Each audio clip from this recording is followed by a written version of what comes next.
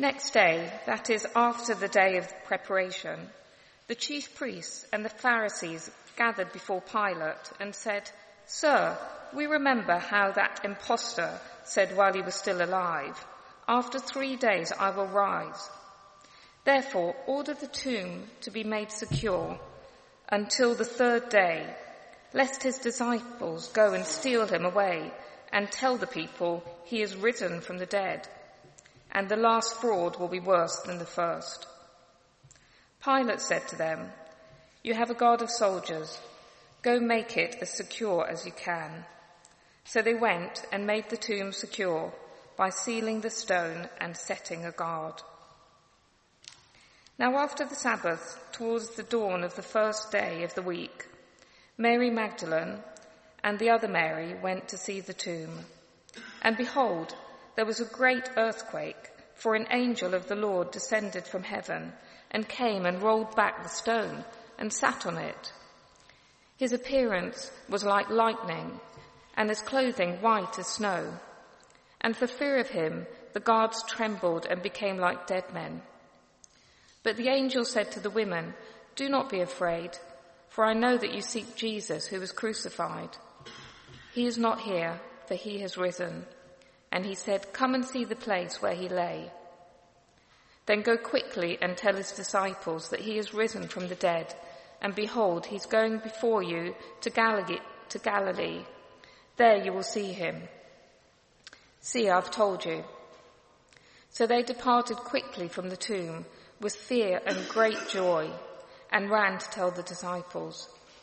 And behold, Jesus met them and said, "Greetings." And they came up and took hold of his feet and worshipped him. Then Jesus said to them, "Do not be afraid. Go and tell my brothers, go to Galilee, and there you will see me." And to the angel of the church in Smyrna write, the words of the first and the last, who died and came to life. I know your tribulation and your poverty, but you are rich, and the slander of those who say that they are Jews and are not, but are a synagogue of Satan. Do not fear what you are about to suffer. Behold, the devil is about to throw some of you into prison, that you may be tested, and for 10 days you will have tribulation. Be faithful unto death, and I will give you the crown of life. He who has an ear, let him hear what the Spirit says to the churches. The one who conquers will not be hurt by the second death. Now, in the aftermath of the Sri Lanka church bombings, we may remember in April, the Telegraph had the following headline: "The Sri Lanka attacks reflect an era of global Christian persecution that surpasses Roman or Soviet times." In May this year, a number of us will know that the Foreign Office published the interim report on Foreign and Commonwealth Office support for persecuted Christians, a report that concluded that in the Middle East, in the Middle East, persecution of Christians is coming close to genocide, and that there are an estimated 240 million Christians who face persecution for their faith around the world. Even a cursory glance at the Open Doors or Barnabas Fund websites show just the extent of persecution of various forms because of people following Jesus. In Sudan, thousands of Christians have been displaced and killed as government ethnically cleanses the region of minority groups. Churches have been demolished and church leaders arrested. In North Korea, with Kim Jong-un worshipped as a god, Christians are considered enemies of the state. It's thought that about a quarter of the 300,000 Christians in the country are worked like slaves in labour camps, unlikely ever to leave. Wouldn't it be great if we could hear what Jesus had to say to these situations? In the UK, a place with relative freedom, jobs are lost. Christians are marginalised as people express biblical truths which were just 20 years ago mainstream. Wouldn't it be great if we could hear what Jesus had to say into these situations? What comfort, what advice, what warning, what hope might he be able to bring? Well, we can hear what Jesus says because he's written just such a letter to just such a persecuted church, the church that we've just been reading in Smyrna. Now, it's not normally acceptable to open somebody else's letters, but today, very much like last week in the letter we read to the church in Ephesus, it is written to a specific church at a specific time facing specific issues. But just have a look down to chapter 2, verse 11. He who has an ear, hear what the Spirit says to the churches. So not only do we have permission to read the letter, but we ought to.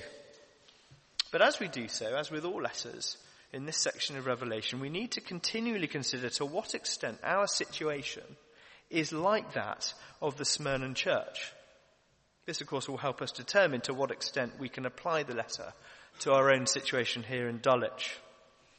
In any case, this is a letter that will be of great reassurance and encouragement to us in whatever way we face suffering or marginalisation for the sake of the gospel. Smyrna, which today, if you look on a map, is known as Izmir in Turkey, was in the hundreds AD a prosperous seaport with about 250,000 people, and it was an important Roman cultural centre. It was an impressive place, but it was also an incredibly hard place for Christians to live. And into this situation, Jesus comforts the church. And you may want to follow the points down printed on the service sheet in front of you. Firstly, I know your suffering. Look down to verse 9. I know your tribulation and your poverty, but you're rich. And the slander of those who say they're Jews and are not, but are a synagogue of Satan. I know. Jesus knows the seven churches because, as we saw last week in chapter 1 verse 20, in chapter 1 verse 12 and chapter 1 verse 20, he walks among them. Do you remember Jesus walking among the lampstands? At the start of chapter 2, Jesus rebuked the Ephesians because he knows them. And today he's able to reassure and encourage the Smyrnans because he knows them. Now, by this point in history, Rome was an imperial cult, with citizens being required to worship the emperor as a god. In Smyrna, for example, at this time, there was a whole temple dedicated to the emperor Tiberius. And to get by in any sort of business, trade bodies and guilds required various forms of idol worship as part of membership. So, if you weren't prepared to worship a Roman god, you'd be excluded. Now, the Jews, as a monotheistic religion, were themselves not prepared to engage with this sort of activity, and they were given exemptions.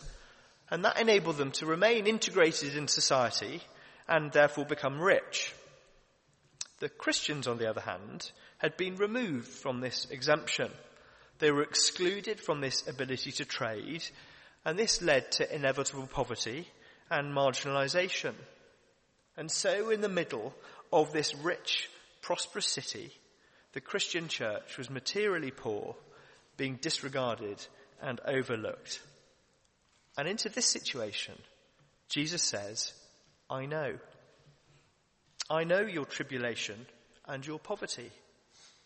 I know when you can't afford food or somewhere to live. I know when you're mocked and excluded and not listened to because of me. I know. And I know the slander. Now, it's almost certain that certainly the Jews who'd betrayed the Christians to the authorities, those pious religious who'd led the Christians to their position of poverty, those who we read in verse 9, say that they're Jews and are not, but are a synagogue of Satan.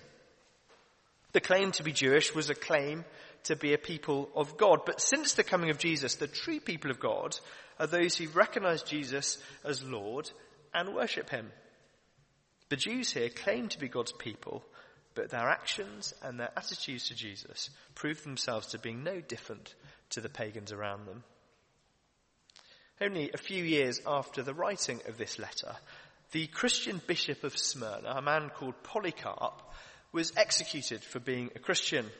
And according to the famous account of his martyrdom by Ignatius of Antioch, written in AD 107, Polycarp is brought in front of a packed auditorium, and we read, The whole multitude, both of Gentiles and of Jews who lived in Smyrna, cried out with a loud shout, "This is the teacher of Asia, the father of Christians, the puller down of our gods, who teaches people not to sacrifice or worship." Saying these things, they called out together that Polycarp should be burnt alive. This all happened so quickly, quicker than words could tell. The crowds collecting from the workshops timber and sticks, and the Jews more especially assisting with this, as was their zeal, as was their wont.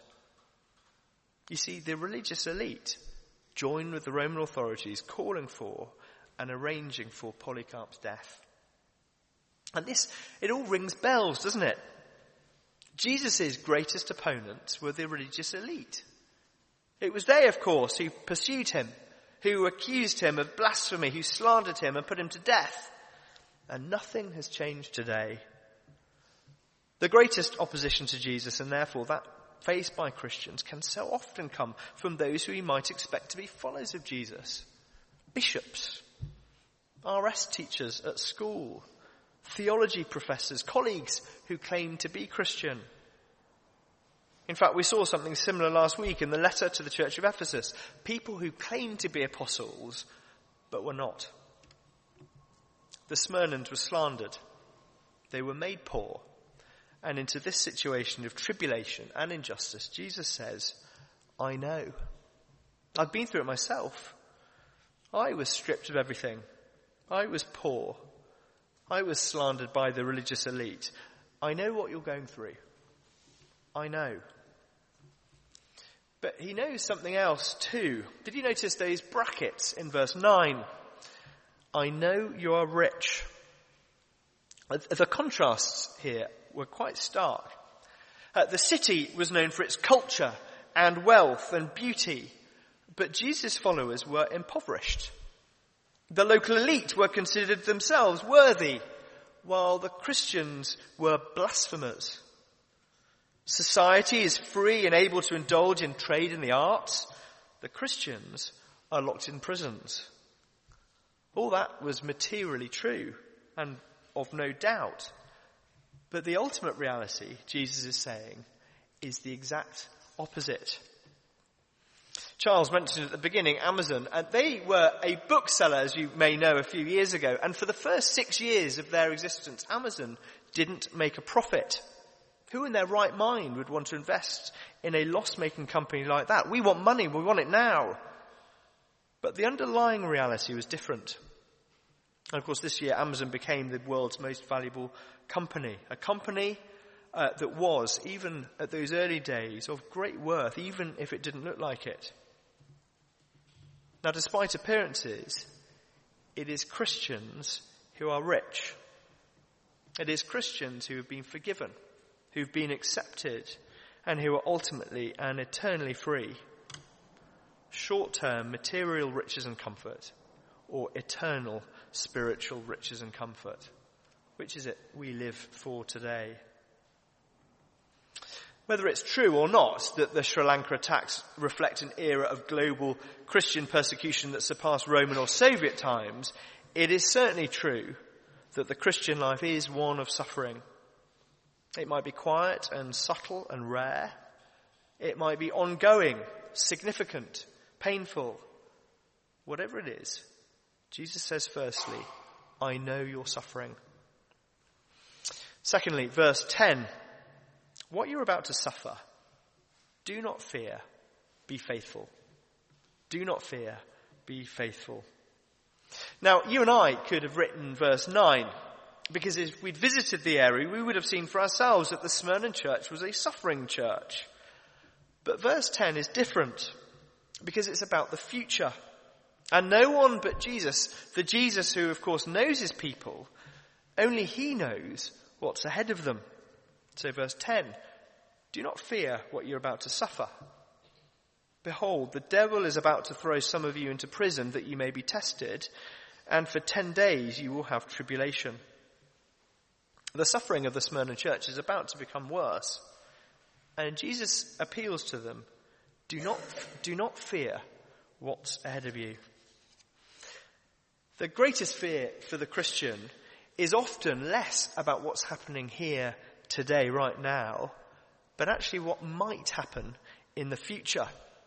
I mustn't speak out as a Christian in my office because that might happen. I mustn't speak out as a Christian in my office because this might happen. I can't challenge that way of thinking in the hospital ward because that might happen. And there aren't many lawyers or bankers or doctors or teachers or shop assistants who've lost their jobs because they've stood up as a Christian, but many who don't speak out because they might. The Lawyers Christian Fellowship produced this pamphlet a couple of years ago. It's called Christianity in the Workplace, and please do take it from me at the end if you're interested. It's an excellent guide to what is permitted within law, within the workplace, and a great antidote for this unfounded fear. And as the pamphlet says, we are fortunate to live in a tolerant and diverse society which robustly safeguards the rights to freedom of belief and to freedom of expression for everyone. And it goes on, and these fundamental freedoms are both enshrined in both domestic and international law. So we may fear what might happen, but in being a Christian, proclaiming what we believe as Christians, we are simply, in the UK, demonstrating the freedom of thought, conscience and religion that is recognised as one of the foundations of our democratic society. And we must therefore put our own fear of future suffering into that context. This, of course, is different to the Smyrnans who were facing tangible suffering with worse to come. And two reasons are presented to help them not be afraid. Firstly, don't be afraid, be faithful. Your suffering will be limited. Have a look down again at verse 10. Do not fear what you're about to suffer. Behold, the devil is about to throw some of you into prison that you may be tested, and for 10 days you will have tribulation. In the Greco-Roman world, a prison was not a punishment in itself, but more a sort of holding pen for some future punishment, which may well be execution. And it appears that, much like he did with Job, God had given Satan some restricted control under his authority for a fixed, limited time, a time possibly stated here symbolically of 10 days, a time of persecution that will strengthen the Christian's faith. Satan tests God's people who, if they trust God, if they remain faithful, come through their persecution triumphant. The persecution faced by the local Smyrna church, and as we see in Revelation chapters 12 and 17, the suffering experienced by the universal church is more therefore than just from the Romans or the Jews. The persecution is an attack of Satan, who is at war with the church. And so it's right to take Satan. It's right to take this persecution seriously, but it is not right to fear him. Because the persecution of the Smyrnans that is limited, well, just like that limited persecution, Satan's power is limited. Satan, because of the cross, has already been defeated and will one day be snuffed out completely. Don't fear what you're about to suffer, Jesus says. Suffering will be limited. Suffering is really a matter of perspective. It's a matter of time scale. For us in Dulwich in the medium term, even in a tolerant and diverse democratic society, the sort of suffering we might expect could be issues of job security or status or family stability, perhaps our social position. It might, as some across the country are facing, ultimately lead to the loss of jobs, in time possibly even criminal proceedings. And there is no doubt that these things are horrible. There's no doubt that in the context of the remaining years of our lives, any such persecution would be hard, unpleasant, intimidating. But if we're able to see such suffering in the context of eternity, well, what happens in these few short years becomes considerably less important. What is, after all, a few years hardship now compared to the joy of eternity? Suffering may be short-term, it may be long-term, it might even lead to death. But the appeal here is to remain faithful regardless. Because secondly, at the end of the time of persecution, verse 10 again, I will give you the crown of life. The image of a crown was a very powerful one to Smyrnans, because as well as part of the city which was built on a hill actually having the appearance of a crown, it was convention in the area to award a crown on the back of a military or sporting victory. So a captain returns from a distant battle having fought and won, and he is, in a celebratory service, crowned. So the crown is a mark of a conqueror. And the reward being handed out to the suffering church of Smyrna at the point of death is, verse 10, the crown of life. Have a look down now at verse 11. The one who conquers will not be hurt by the second death. How much we can trust someone's word depends on who they are and how dependable they've been in the past. That used car salesman has the reputation he has for a reason. But look at who these words are from. Verse 8. The words of the first and the last, who died and came to life. And if we looked at chapter 1, I died, and behold, I am alive forevermore. I have the keys to death and Hades. Who is it then that makes the promise of the crown of life but Jesus himself? Who is the one who removes the possibility of the second death? The death that we see in Revelation 20 is the eternal lake of judging fire, but the one who has authority over death. Who is the one who promises eternal life, the one with the keys to the grave? Who is the one that provides all resources now and in eternity? It's Jesus. And for the Smyrnan Christian who is being persecuted, who is facing the threat of prison and possible execution, these words, I will give you the crown of life, spoken by the one who has conquered death. Well, to them this is not only life-saving, but life-changing news. It's reassuring, and it's comforting, and inspiring, and emboldening, and perspective-changing. It's thought that Polycarp would have been about 20 years old when this letter to Smyrna was received. It's quite likely that he will have heard it read for the first time, and almost certain that he would have had it in his mind on this day in that auditorium as he faced his execution. Having received his death sentence, we pick up the account from Ignatius of Antioch once again. But when the magistrate pressed him hard and said, swear the oath and I will release you, revile the Christ, Polycarp said, for 86 years I've been his servant, and he's done me no wrong. How then can I blaspheme my king who saved me? Polycarp then said, you threaten me with that fire which burns for a short period and then is quenched. For you are ignorant of the fire of the future judgment and eternal punishment, which is reserved for the ungodly. But why do you delay? Come, do what you will. Polycarp trusted the words of Jesus, the first and the last, who died and came back to life. He knew that the short-term horrors of being burnt alive were nothing compared to the fire of future judgment. He knew the short-term gain to be had from recanting at that very moment, as he had the opportunity to do, was nothing compared to the eternity of wearing the victor's crown of life. And this, of course, is just the same today for the Christians living in North Korea, worked as slaves, nervously meeting as a church family in a bathroom to pray. This is the good news that will keep them going. This is the good news for the Sudanese Christians as they're forced out of their homes, desperate for stability and safety. This is the good news for the Sri Lankan Christians mourning the deaths of their family members, fearful of future attacks. It's the good news for the 240 million Christians who face persecution for their faith around the world. And it's the good news for us as we face opposition at work, at home, from our neighbours. So what is our experience as we stand out as Christians at work or at school or at university today? Perhaps today we find ourselves being marginalised, quietly or overtly shunned by suspicious people around us. Perhaps we can point at times at work or with neighbours when we've been overlooked.